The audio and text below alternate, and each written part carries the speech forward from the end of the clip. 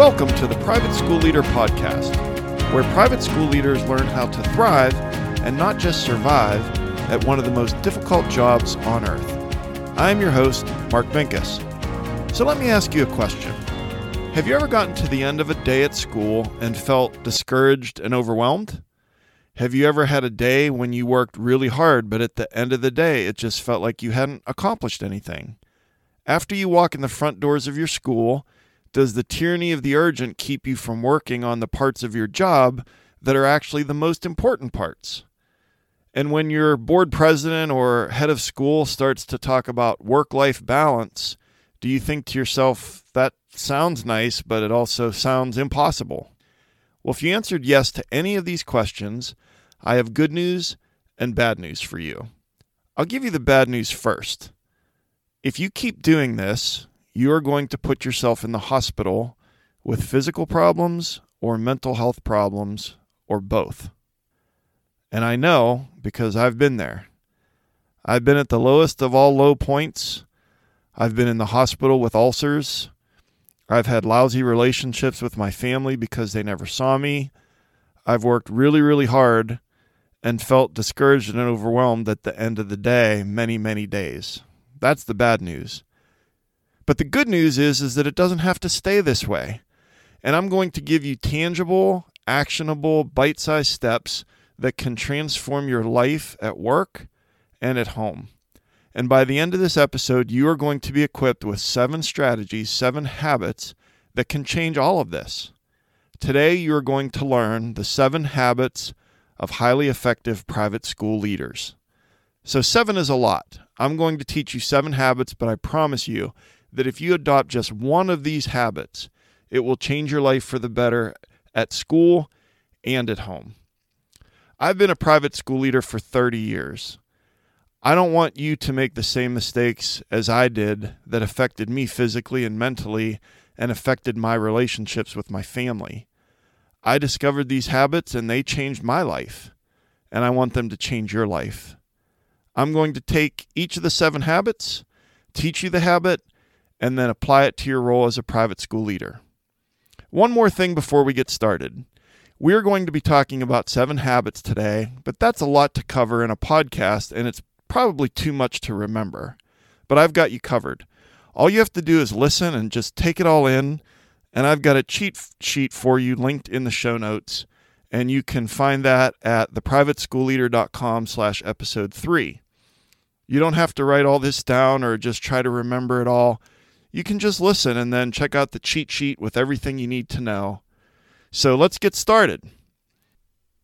The 7 Habits of Highly Effective People is the international best-selling book written by Stephen Covey. And you've probably heard of this great book. It has sold 25 million copies in 40 languages. And if you haven't read the book, that's okay. I'm going to give you the 7 habits from this great book and apply them to your life and your role as a private school leader. Now, if you want to read the book, I've linked it in the show notes below. Okay, let's learn together the 7 habits of highly effective private school leaders. Habit number 1, be proactive. So there are 2 kinds of people in the world: reactive people and proactive people. Reactive people focus on the things that they can't control. They complain about the weather, it's either too hot or too cold. They complain about the traffic. They complain about the cashier at Walmart. They complain about the price of everything. Do you know anybody like this? I guess you probably do. Life happens to them. They think they can't do anything about it, and so they complain. Proactive people, on the other hand, they focus on what they can control, and they take responsibility for the way that they react to their environment and to their situation. Proactive people try to respond positively to the situation and try to make it better. So here's the big key. Every day you choose whether you are a proactive person or a reactive person. So hold up a second. I want to hit you with that again. Every day you choose whether you are a proactive leader or a reactive leader at your private school. And I want to tell you about Viktor Frankl. Victor was a Holocaust survivor and a psychologist and an author, and he was taken to the notorious Auschwitz concentration camp, where his wife, mother, father, and brother were all killed. Viktor Frankl somehow survived and went on to write Man's Search for Meaning, a book about how he survived, and many consider it to be one of the greatest books of the 20th century, Man's Search for Meaning. And in that book, Viktor Frankl said, "Between stimulus and response, there is a space. In that space is our power to choose our response. In our response lies our growth and our freedom." Viktor Frankl had almost everything taken away from him by the Nazis. The thing that they couldn't take away from him was his ability to choose the way that he responded to his circumstances. To be a proactive person, I have to choose my response to every situation. Okay, let's apply that to your role as a private school leader. And let's do that by talking about reactive language versus proactive language.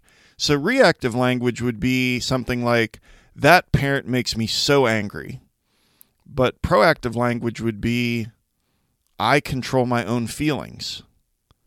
Reactive language would be, "I don't have the time to do this." Whereas proactive language would be, "This is a priority to me, and I will find the time to do this." And reactive language would be, "That's just the type of leader that I am." And proactive language would be, "I can try a different approach." So we can evaluate the things that we say and decide whether we're using reactive language or proactive language. Reactive people complain, and complaining gives a person permission to put forth less effort. That's not you. You're better than that. Do you want to be a better leader, a better parent, a better partner, a better spouse? You can start by accepting responsibility for the way that you react to every situation. Be intentional about reacting in a way that will make the situation better. I used to complain a lot and blame other people when things weren't going well at my school, blame the board, blame the teachers, complain about the parents, and that didn't do any good. But my life changed as a private school leader when I started to take responsibility for my reaction to every stimulus. I became a much better leader when I stopped using reactive complaining thinking and started to use proactive thinking. Remember what Viktor Frankl said about how he survived the Holocaust. He said, "Between stimulus and response, there is a space. In that space is our power to choose our response. In our response lies our growth and our freedom." So as private school leaders, we have to decide, what are we going to do in that space between stimulus and response? And we need to choose to be proactive and not reactive. Habit number 1 is be proactive. Habit number 2, begin with the end in mind. Okay, I want you to use your imagination. I want you to pretend that you are attending a funeral. There are flowers and people are speaking in hushed tones, and there's a casket at the front of the big room at the funeral home. Now imagine that you walk up to the casket and you look down and you see something absolutely shocking. You see that it is actually you in the casket and that this is your funeral. So remember, you're using your imagination. You back away from the casket. You keep backing away until you're in a corner far away from the casket. You look around and everyone starts to sit down and someone walks up to the podium and everyone in the funeral home gets really, really quiet and all eyes are fixed on the person at the podium. And then the person starts talking about you. Now, I want you to think really hard about this next question. What do they say about you? Do they say he was a great husband, father, brother, friend, uncle? Do they say that she was a great wife, mother, sister, friend, aunt? Maybe they say that you were an amazing leader, and in your long career as a private school leader, they talk about the hundreds or even thousands of lives that you changed the lives of children. They say the thing that we all aspire to have said about us at our funeral. They say that you made a difference. All right, I know that might have been uncomfortable for you, but it is probably one of the most important things that you can ever think about, because habit number 2 is begin with the end in mind. When you're about to drive somewhere that you've never been before, what is the first thing that you do? Well, of course, you know what the answer is. You pull out your phone, you bring up Apple Maps or Google Maps, you look at your phone or the nav system on the dashboard of your car, and there's one very important piece of information that you have to enter. The word destination is there, and you have to enter your destination. You have to know where you're going. You begin with the end in mind, and then you work backwards every time that you use Apple Maps or GPS, but in our day-to-day lives as private school leaders, we often don't follow this same practice.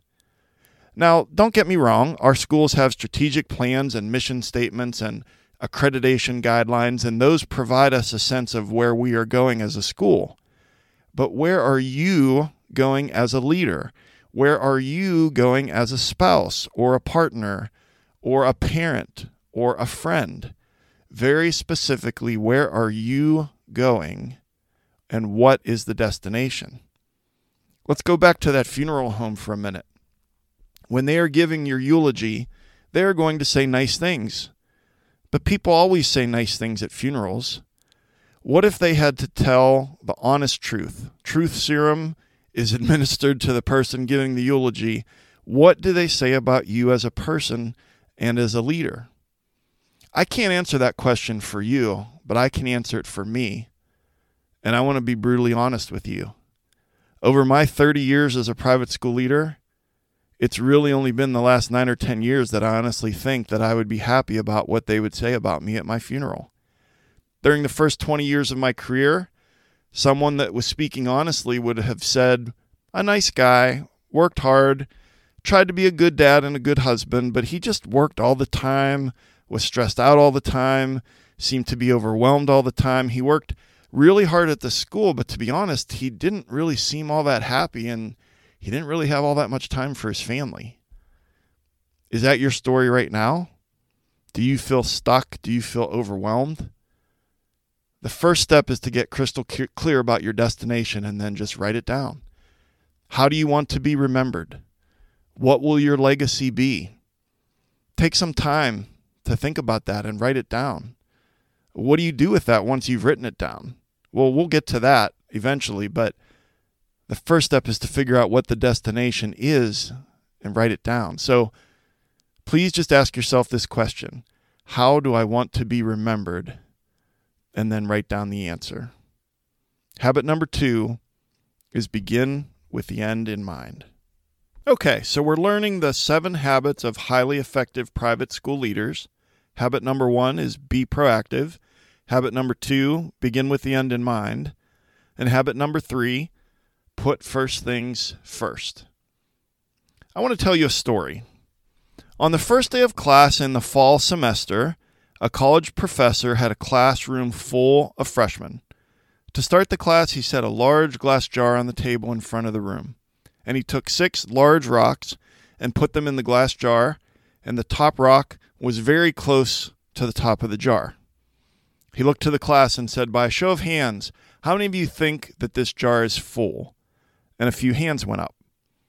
The professor then took a bucket of small pebbles about the size of marbles, and he poured them in all around the rocks and shook the jar and kind of pounded it down so that they would all settle. And then he looks to the class as the small pebbles come to the top of the jar, and he says to the class, is it full now? And more hands go up. And the professor says nothing, but he reaches underneath the cabinet and takes out a bucket of sand, and he pours it in and shakes and pounds and turns and makes this all fit in around the small pebbles until the sand is even with the top of the jar. And he looks at the class and says, is the jar full now? And almost every hand goes up. But then the professor takes a pitcher of water, and he pours it in, it absorbs into the sand, and he pours until the water starts to run over a little bit at the top of the jar, and he turns to the class and he says, "Now it's full." But then he asks the question to the students, "What's the lesson that I just taught you?" And so hands go up, and one freshman said, "If we work really hard and jam our schedules full of all of our academics and sports and activities, we can get it all done and we can have a great year." And he said, "No, the lesson is that you need to put the big rocks in first." Now, I'm sure that you've probably heard that story before. I'm sure that you know that you have to put the big rocks in first, because if the sand and the marbles and the water and everything else were in there first, that there's no way that you're going to fit in those big rocks. But that's what we do every single day as private school leaders. So let's pause for a minute. What are the big rocks? So for me, maybe it's family and physical health and mental health and professional growth and important big things at work. But what about for you? You say, "Well, I know about the big rocks, and I would put the big rocks in first," but almost nobody does this. Well, why is that? Why is that true, especially true for private school leaders? I believe it's because we mistake urgent for important. And so we work on what is latest and loudest and not on what we should really be doing. We work on what's latest and loudest and not what's really important. So let me just ask you a question. Is that you? Now don't get me wrong. I know that we have one of the most unpredictable jobs in the world. A student shoves a student at recess, a parent is upset and they call, a board member or a big donor needs you, and that can derail the most perfectly planned day. I get that. That happens to me all the time. Heavyweight champ Mike Tyson once said, "Everyone has a plan until they get punched in the mouth." So I know what it's like to start the day with a really great plan and a lot of energy and a desire to be really productive, and then all that goes out the window before 7:30 a.m., and it's frustrating. So if habit number 3 is put first things first, how does a private school leader actually do that? Well, I'll tell you what's worked best for me. I stopped prioritizing things in my day, and I started to schedule my priorities. Okay, hold up. I really want you to catch this, so I will say that again. I stopped prioritizing things in my day, and I started to schedule my priorities. And here's how it works. You identify your big rocks that are not related to school. Family, fitness, mental health, finances, for example. And then you schedule those into your master schedule or your Google Calendar, and you create an actual appointment with yourself that says, for example, time with the kids, 7 to 8 p.m. Or mindfulness, 5:30 to 5:35 a.m. Or exercise, 5:45 to 6 a.m. And then you treat that like it's a doctor's appointment that took 6 months for you to get. You know, one of those appointments that it's so hard to get that you would never even think of canceling it. So now you've got the non-school related big rocks scheduled into your Google Calendar, into your weekly schedule. Now you need to schedule your big rocks at work in exactly the same way. And I'm not talking about your recurring meetings like board meetings, faculty meetings, strategic planning meetings. I'm talking about the things that are important but not urgent. So be sure to catch this. As private school leaders, we are always mistaking things that are urgent but not important for things that are important and not urgent. One more time, super important for you to hear this. As private school leaders, we are always mistaking things that are urgent but not important for things that are important and not urgent. So what is important to you at your job that you never seem to be able to get time to do? Well, only you can answer that question. Maybe it's more teacher observations, more coaching up of newer teachers, more intentional, proactive communication.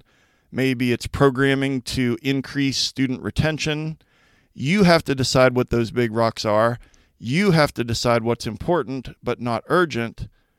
and then schedule that into your calendar. And then here's where the self-discipline comes in. You have to treat it like it's a doctor's appointment that took you 6 months to get. Do you want to know why you feel discouraged at work, or at the end of a day you feel overwhelmed, or you feel like you haven't accomplished anything? It's because you spent the entire day working on other people's priorities. In a future podcast, I'm going to teach you how to get your inbox under control, but I want you to think about this statement. Your email inbox is a chronological list of other people's priorities. Let me say that one more time. Your email inbox is a chronological list of other people's priorities. And some of us are slaves to our inbox, and we treat emails like they are important when really they are urgent.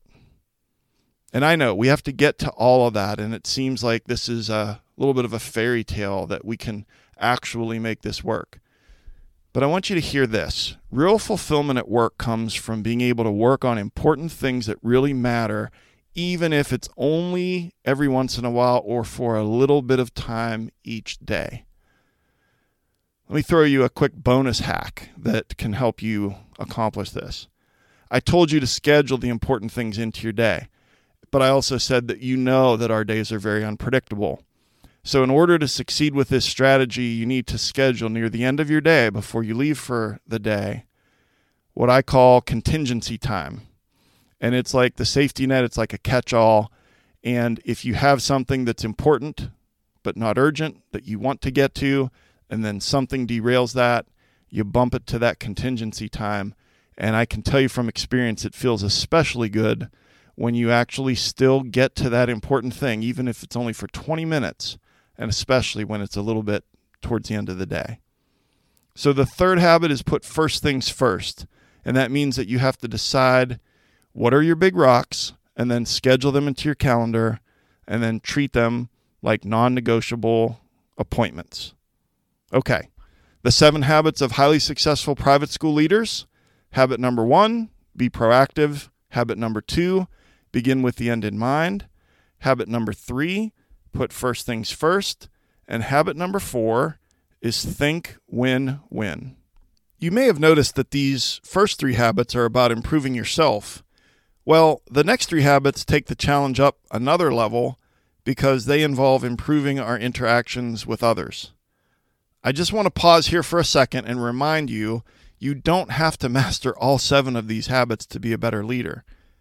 We're just going to try and focus on just one habit.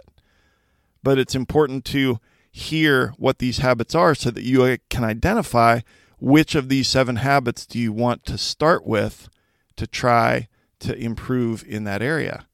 And also remember that I have a cheat sheet for you in the show notes so that you will be more able to apply what you've learned without trying to remember everything. Okay, so habit number 4, think win-win. This one is pretty straightforward. You know what it means when it's a win-win situation. The outcome is mutually beneficial to all parties. But how do we get to win-win more often as private school leaders, especially when there are so many moving parts, like teachers deferring to your authority, or you deferring to the board's authority, or a parent pushing you for something that's not in the best interest of the child, and so on? It's a challenge. But here's how we get there. First, number 1, I have to display humility. Because my ego, is the enemy to a true win-win. Number 2, I have to remember that life is an interdependent reality and not an independent reality. You may think that you have to be a rugged individualist to be a successful private school leader, but you're wrong.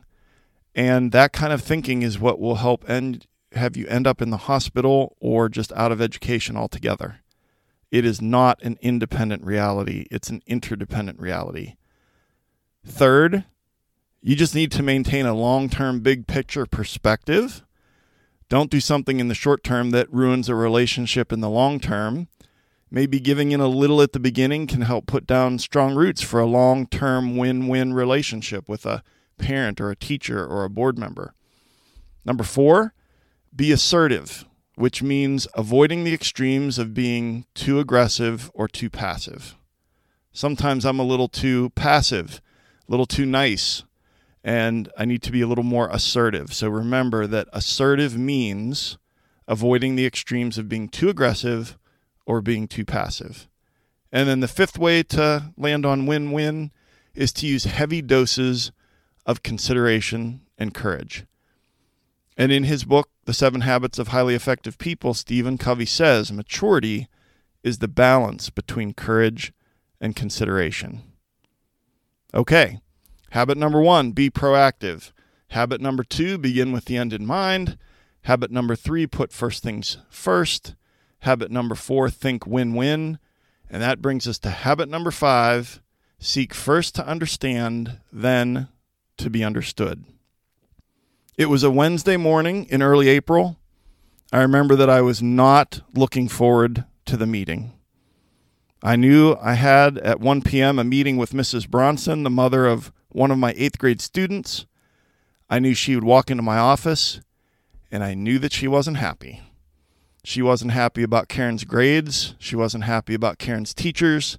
She wasn't happy with the amount of homework that Karen was taking home each night, and she really wasn't happy with me. Mrs. Bronson knocked on my door at exactly 1 p.m., and she had a yellow legal pad with handwritten notes. And I thought, here we go. And she started right in with everything that I expected. She was angry, she was frustrated, she was emotional. But I remember thinking that I just really needed to try to listen past those emotions and just try to hear what was really going on. And so I just let her go. I used all those active listening skills, the body language, and jotted down a few notes, and I didn't interrupt, and I just listened. And it was 23 minutes of listening to Mrs. Bronson before she ran out of steam. But something happened while I was listening. I realized that the problems that she was describing weren't the actual problem. What I heard behind her words, I heard fear. Fear because Karen's anxiety at home had reached an all-time high and her eating habits had changed. And Mrs. Bronson didn't come right out and say it, but I knew that she and her husband were afraid that Karen was going to end up in the hospital or worse before the last day of school. And here we were, spring of the 8th grade year. I told Mrs. Bronson that I had heard, and I told her what I thought I had heard, and I just tried to show some empathy and compassion and told her that I would meet with Karen's teachers and come up with a plan and help Karen get through to the last day of school. And I told her that Karen's emotional and physical safety were more important to us, the team, her teachers and me, that her grades and her body of work throughout all of middle school had already secured her preferred high school placement. And I just told Mrs. Bronson that we would take care of Karen and that everything was going to be okay. And she started to walk out of the office, and she turned around as she had the doorknob in her hand, and she looked at me and she said, "Thank you for hearing me." And then she walked out the door. And thankfully the plan worked, and Karen had a less stressed and less anxious finish to her school year, and she went on to rock it during her freshman year of high school. And I wish I could say that I always listened like that. I can't say that. I've blown it many, many times. Sometimes I'm not really listening. I just look like I'm listening, but I really am just thinking about what I'm going to say next and how I'm going to defend my teachers or our grading scale or just defend myself. And I really want you to catch this. Hold up for a second and just tune in and just really, really listen to this next sentence. We need to listen for the real problem that is usually behind the first problem. The real problem is usually behind the first problem. And I believe strongly that we have a listening crisis in our country. We have so many distractions between our smartphones and Netflix and iTunes and electronic billboards and pop-up ads that I think it's never been more difficult to really, really listen. But it's also never been more important for leaders to listen to teachers, listen to students, listen to parents. And I always say at my school, I say, everyone has stuff, it's just different stuff. And if private school leaders are going to help our students and teachers and parents with their stuff, we have to seek first to understand and then to be understood. And George Bernard Shaw has a great quote. He said, "The biggest problem with communication is the illusion that it has taken place." He's right. We have to set aside agendas and ego and temper and the need to be right and just stop and try to be totally present and listen with every fiber of our being. Is it difficult? Of course it is. It's probably one of the most difficult and yet most important responsibilities that we have as leaders, but I actually think it's more than a responsibility. I think it is our duty to listen.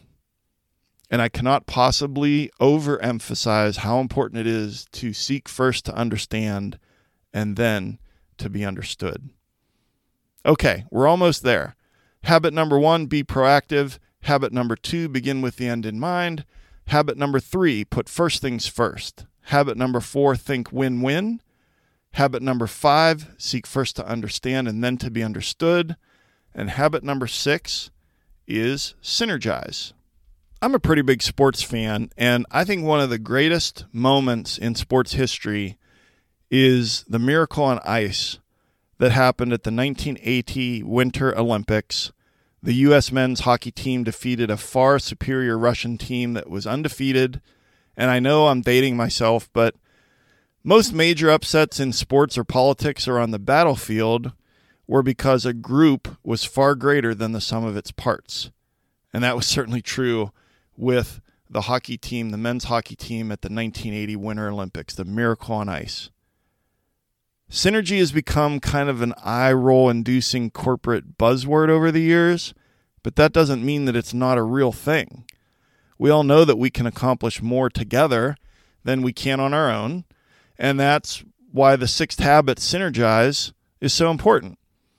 That said, there's a big difference between a group of people and a group of people that have synergy. And we know with teams that almost always in life 1 + 1 = 2, but we've also seen with teams that sometimes 1 + 1 = 7. You can probably remember at your school a time when your team, whether it was your group of teachers or the entire faculty, that they rose to the occasion and that they did something that just really, the result exceeded your expectations. So we could talk about teams and teamwork. That could be a whole separate podcast, and it probably will be. But I just want you to focus on just really one aspect of high-performing teams. And then we'll move on to the final habit, habit number 7. Okay, in 2013, the Harvard Business Review published research where they studied 60 teams within a large information processing company. And in that study, the highest performing groups averaged 6 positive comments for every 1 negative comment, and the lowest performing groups averaged just 1 positive comment for every 3 negative comments. So, the way that the people interacted with each other, the highest performing teams, 6 positive for every 1 negative comment, and the lowest performing teams, 1 positive comment for every 3 negative comments. So if we want to have synergy on our teams, first we need to treat others with respect. Second, we need to emphasize positivity in the ways that our teams communicate with each other, and we need to model that. And the old saying is that we can disagree without being disagreeable, and that's something that we can aspire to do with our teams. And I'm not saying that we all need to hold hands and sing campfire songs. Disagreements are healthy, but we need to model respectful communication. And we also need to encourage our teams to stay curious a little longer. I think that that's really important because everyone has an idea and usually thinks that their idea is the best, but we just need to listen a little more than we talk and stay curious a little longer. Our schools need strong teams. Our kids deserve the results that can come from strong teams. And as leaders, it's our responsibility to guide them to achieve synergy. So one more time, I want to just hit you with that our kids deserve the results that come from strong teams. And as private school leaders, we need to set that example.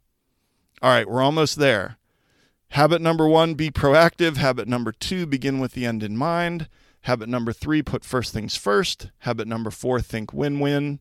Habit number 5, seek first to understand, then to be understood. Habit number 6, synergize. And that brings us to our final habit, habit number 7, sharpen the saw. A man was walking through the woods one day when he came upon a lumberjack who was cutting down trees with a handsaw. The lumberjack was clearly frustrated and was cursing at his saw. The man asked the lumberjack, "Why are you so frustrated?" To which the lumberjack replied, "My saw blade is dull because I've been cutting down trees all day." The man, trying to be helpful, said, "Well, why don't you just stop and sharpen your saw?" And the lumberjack replied, "I'm too busy to sharpen my saw." And you've probably heard that story before. And I wonder if you've heard this quote from Abraham Lincoln. He said, "If you give me 6 hours to cut down a tree, I will spend the first 4 hours sharpening the axe." You know the story. You may know the quote.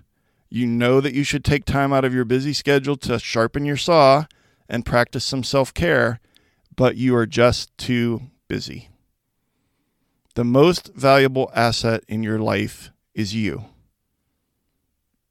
The most valuable asset in your life is you. You can get another car. You can get a different house. You could get a different job or work at a different school, but there's only one you. And I'll be the first to admit that for 20 years, I actually did a pretty lousy job with this for the first 20 years of my career. But after ulcers put me in the hospital about 10 years ago, I knew that I had to make some major changes in this area, and I did. When you are in an airplane and the flight attendants go through the pre-flight safety procedures, they always tell you what to do if the cabin loses pressure. Oxygen masks will drop down in front of your face, but they say something very important. If you're sitting next to a child or an elderly person, you need to put on your own oxygen mask first before helping the person next to you with their mask. One of the biggest problems in private school education today is that the leaders of our schools are running themselves into the ground, working 80 hours a week, working harder, experiencing more stress than ever before. And what is the result of that? Okay, get ready for some alarming statistics. Every year in America, 12% of school principals leave the profession. 20% of private school leaders leave their schools every year, and 50% leave every 3 years. Of course, there are a lot of contributing factors for those decisions, but that said, I feel strongly that a lack of self-care is near or at the top of that list. If you want to have a long and happy career as a private school leader, you have to get serious about sharpening your saw. I want you to thrive and not just survive as a private school leader. But how? How could you possibly do this? With all the things that you have to do, you just don't have time to sharpen your saw. Well, let me give you 2 ideas. First, make sure that self-care is one of your big rocks and schedule it into your calendar just like we talked about in habit number 3, put first things first. And second is start small. If you try to go from not sharpening your saw at all to doing a bunch of things, you'll fail. Just pick one of these 4 areas: physical, social, mental, or spiritual. Pick one area, pick one thing that you're going to do for 10 minutes a day, and do that for 4 weeks, and then pick something to add to it. Just 10 minutes a day, and then just try to stick with that for 4 weeks, just one thing. And you'll be amazed at the difference that just 10 to 20 minutes a day can make in your life. And if you say that I don't have 10 to 20 minutes in my day to sharpen my saw, then you are also saying that self-care is not one of your big rocks. And you're also setting yourself up for mental health or physical health issues.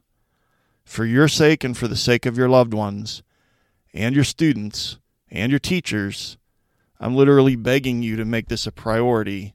So please start small and be intentional with sharpening your saw. Okay, we made it. The 7 habits.